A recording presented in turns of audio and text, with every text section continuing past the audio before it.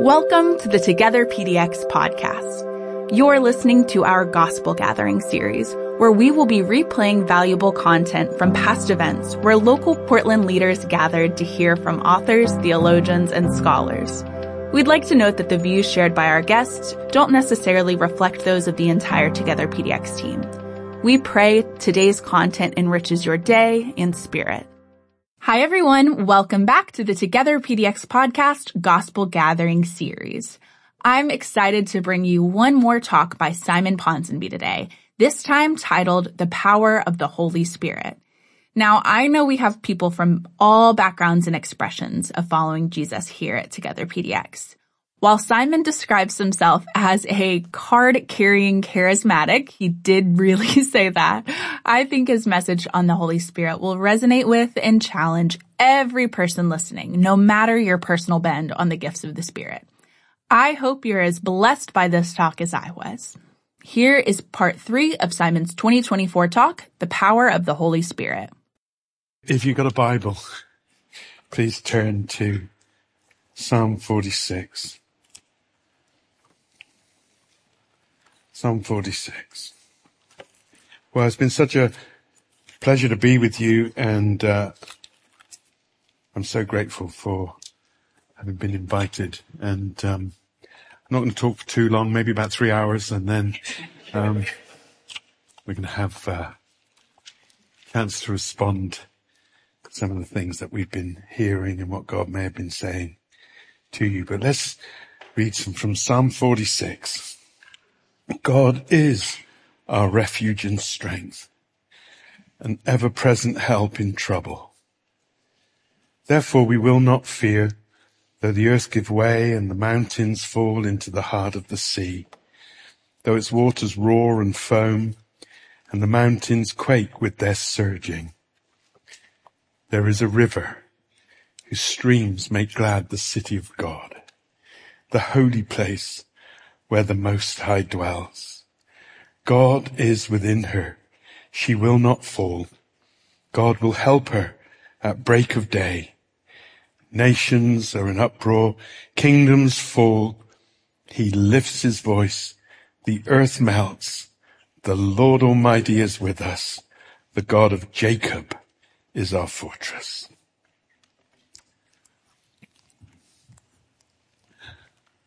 Some of you will be familiar with the classic text of English philosophy, Wind in the Willows.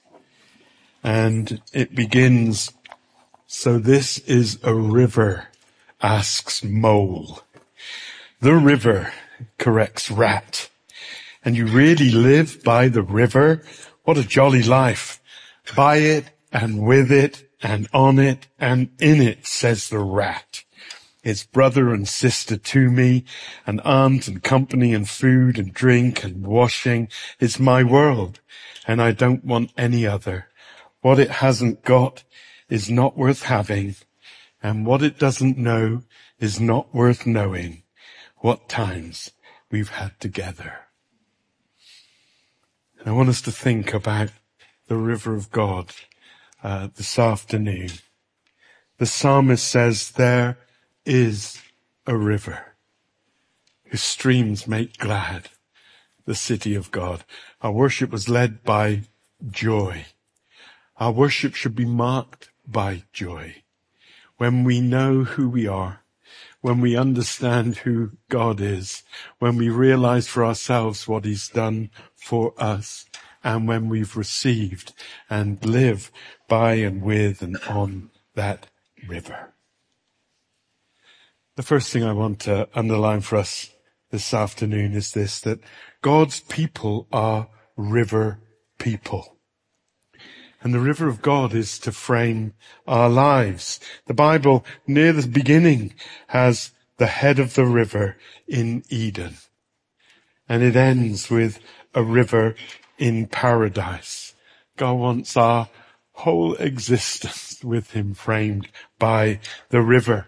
In Ezekiel 47, you'll know it well, we see this extraordinary river of God flowing out from the temple to the desert. The movement of God is always away to others, to the barrenness, to the dryness, to the emptiness, to the need, to the brokenness. The river of God moving away from beside the altar, moving out.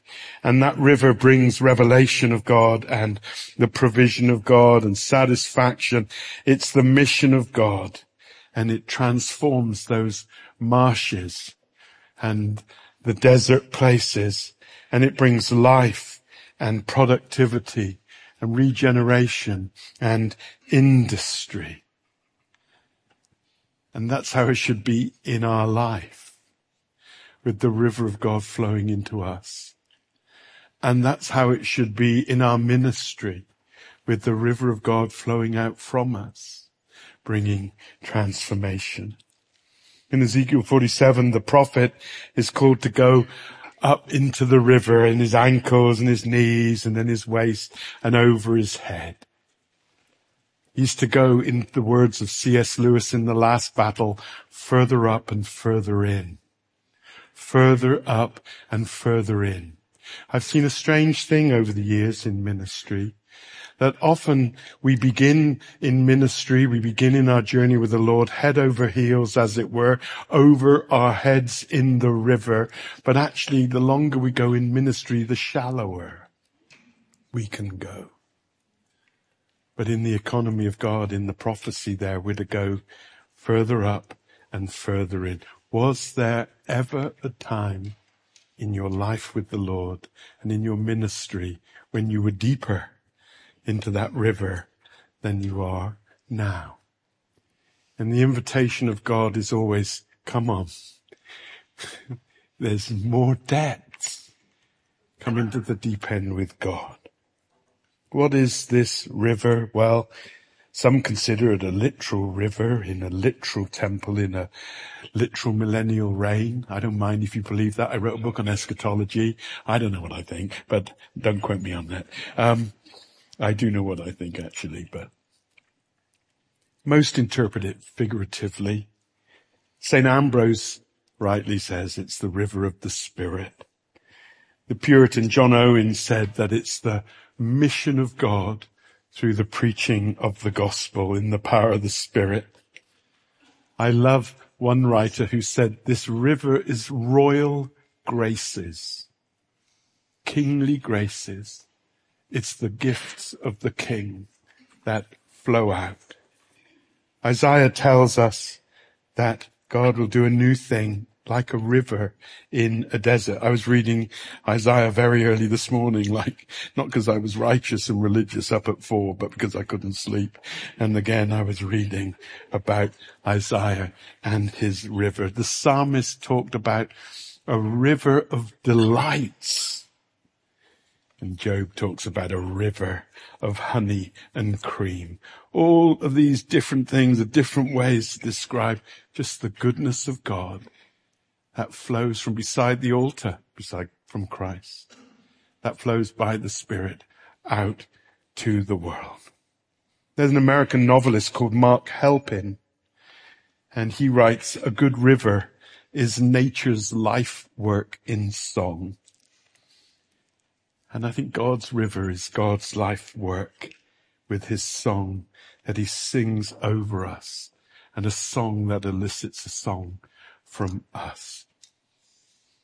There is a river, and God's people are to be river people, and we're to be marked by it and to live in and on it. And then secondly, Jesus is the headwater. He's the source of that river. All of the Old Testament images of the river are like spokes that lead us to Jesus. And he's the source of it. In John chapter 4, we read of that extraordinary encounter. You'll have read it endless times. You'll have preached on it many times. And Jesus has this amazing one-on-one with this Samaritan woman. And it seems she's had something of an eyebrow raising past. And yet Jesus is going after her for her good. And he's again not interested in her past, he's interested in her future. And boy, what a future he's got for her. And he engages her in conversation, and as she draws up water from the well, he asks for a drink. She's taken aback. Who are you to, as a Jewish person, to ask me, a Samaritan, a male, to ask me, a woman, a rabbi, to engage in these things with the likes of me? And Jesus, having accepted a drink from her, says, oh, if only you knew. If only the world knew who Jesus is and what Jesus has for them. If only they knew. And our role, our vocation as ministers is so that they know. We're to tell them. He says, whoever drinks, you'd ask me if you knew and I had to give you a drink, and whoever drinks of the water I give will never thirst again.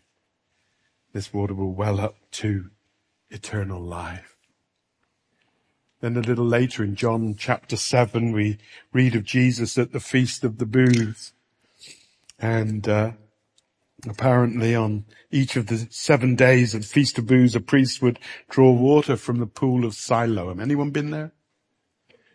If you get a chance, you've got to visit these places. It's beautiful. And then the priest would collect the water, and the crowds would join with him, and they'd process back up to the temple, and the water was poured into a golden bowl that fed through to the base of the altar. And this symbolic act was an act of thanksgiving to God. It was a petition for rain. But the rabbi said that it was a prophetic symbol that one day God would send his Spirit, and it would flow out from this altar. And on the last and greatest day of the feast, as we know, the Lord Jesus stood up, even as the priest is pouring out the water, even as people are thinking, this represents one day God who's going to pour out his Spirit upon us. Jesus stands up and says, is anyone thirsty? Is anyone thirsty? Because if you are, he says, you can come to me and drink. And whoever believes in me, as scripture says, out of them streams of living water will flow. And John adds, by this he meant the Holy Spirit, who was yet to be given. Jesus is the headwater. He is the source of that river. He is the one who bestows that Spirit. He does it through his life. He does it through his death. Again, John pictures Jesus at the cross, and as he died, following his death, he's pierced, and out of his side flowed a river of blood and water. There are two rivers. There is the river of blood that cleanses, that saves, that rescues, that delivers, that purchases our life with God. And then there is that river of the Spirit that renews and regenerates and transforms and vivifies us and empowers us for service. And out of Christ, from the side of Christ, flows this river. From the altar at the side flowed that river in Ezekiel. When I was a teenager living in the West Country in England, I took a week to trace the origin of a major river in England called the River Dart, and it begins up on Dartmoor, just this marsh, and there I was with my company trying to find this little bubbling brook where it all began. Where does the river come from? Where are we to find these graces? Where can we find this satisfaction and this fulfillment? We find it in Jesus. Again, I see strange things with people pursuing the Spirit, thinking they can get the Spirit bypassing Jesus. The Spirit flows from the cross, and the Spirit leads us to the cross. The Spirit flows from Jesus and leads us back to Jesus. He is the headwater. And the test for any renewal movement, any claim to the Spirit, to a work of the Spirit is this about Jesus. The Spirit always promotes Jesus. The Spirit sublimates himself in the Son. The Spirit shines the spotlight on Jesus. When we receive the Spirit, there are two cries that the Spirit elicits. Neither of them are, oh, Spirit, Spirit. They are Abba, Father. And Jesus is Lord. The Spirit comes from Jesus and takes us back to Jesus. But thirdly, the devil loves a desert. He loves a desert.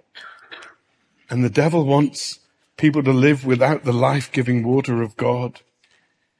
He wants the church not to live in and of and by the river. And he doesn't want us to offer that to the world. I was teaching in Germany a while ago, and I thought I'd preach on Psalm 46 because Martin Luther, this was his favorite psalm. It's called the Psalm for the Reformation, really. And you'll know the Germans are Ein fester Burg ist unser Gott, a mighty fortress is our God. It's the battle cry of the Reformation. Luther sang it as he went to trial at the Diet of Worms. So I said to the interpreter, I'm going to preach on Psalm 46, and I want to say there is a river. What a wonderful thing. Not maybe, not could be, not I hope there might be. There is a river whose streams make glad the city of God. So I told this interpreter, he said, okay, and off he went. And then we were having worship just before I was up and at it, and he came over to me, he said, he was all panicking, and he said, there is no river. I said, dude, there's a river. And he said, there is no, I said, there is a river. Psalm 40, there is a river whose streams make glad the city of God. There is no river. I said, what do you want about? He said, this is the translation I've got. There is no river. And the word that they had there in his translation was Brunlein, which means spring. I said, dude, this is not a spring. This is a strom. This is a river, a flow. He says, I haven't got a river. I've only got a stream. So we were in trouble. Anyway, I said, keep worshiping, and there, I didn't say, but then look, he's going online. And I thought it was really strange. I had to preach a sermon, there is a river, when there wasn't a river. And they're in there. But anyway, I came home and I contacted in Oxford, again, the Regius Professor of History. Regius Professor is like the King's Professor. It's the top professor in Britain of history, medieval history, called Professor Lyndall Roper. She's written an amazing book on Luther. And I said, is there a river? Why isn't there a river? What's going on with the river? She went and did her research and she came back to me. And she said that in 1524, Luther's first translation, Luther had a river.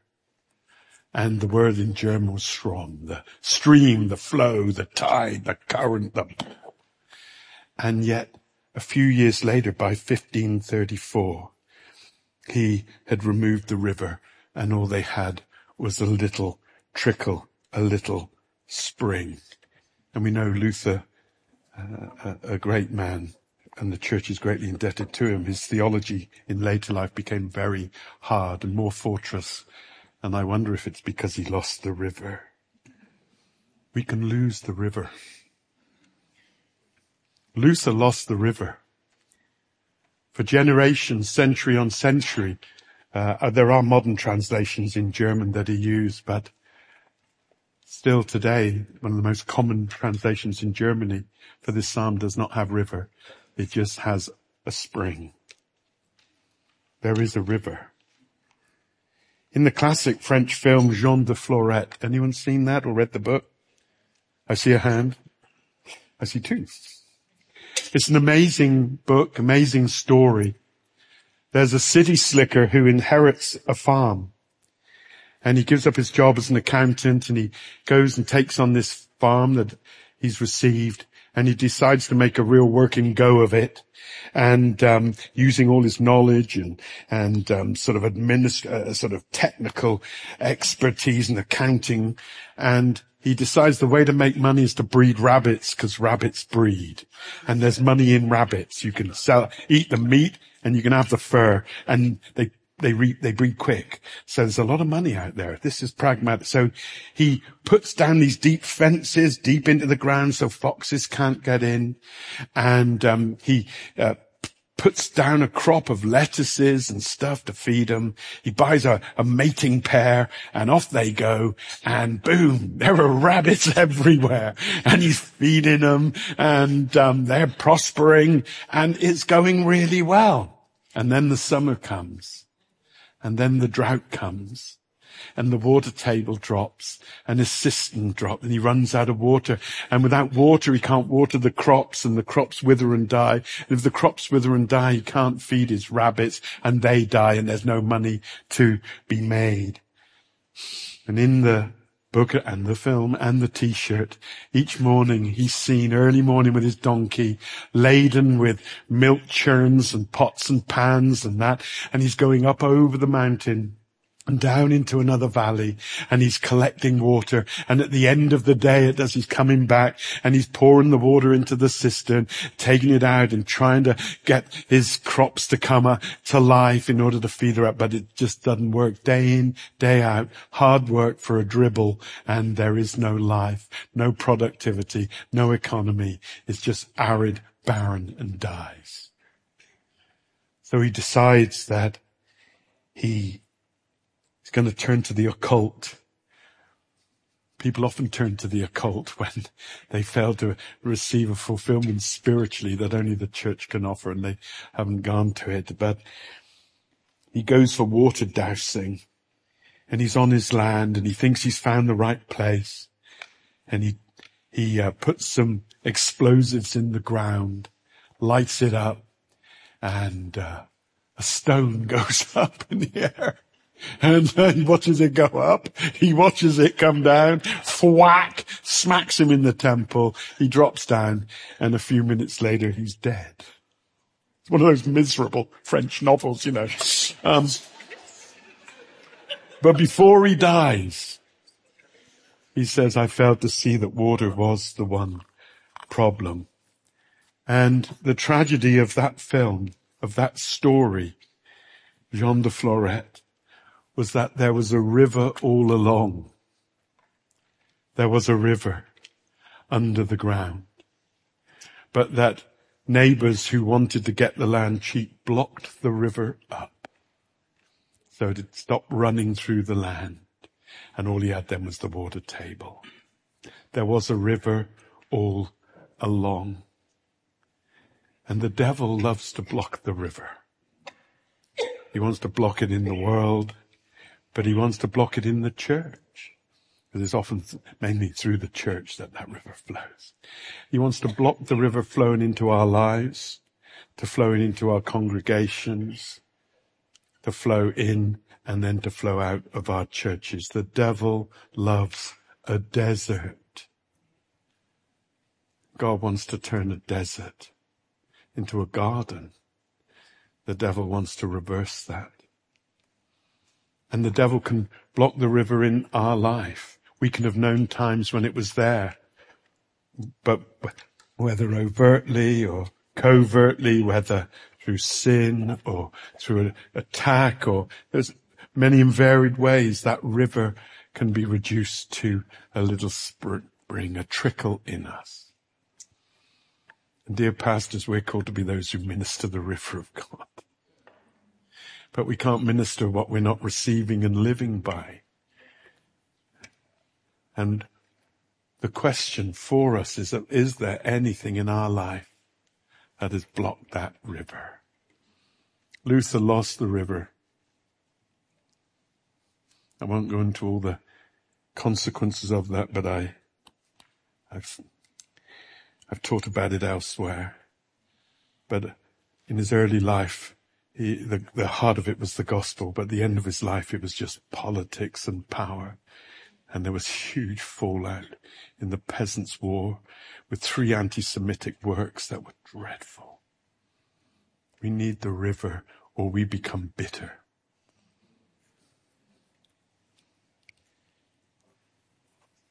I was on holiday in Normandy and I was praying one morning And I felt the Lord, this was again one of the 3 times he's spoken to me. I felt him say, I'm going to talk to you today. I'm going to show you something. I thought, what a strange thing. Why don't you just tell me? But I thought maybe he's going to show me somewhere else and I'm not there. So I thought, where should we go to be shown something from God? But I wrote it in my journal. The Lord's going to show me something today.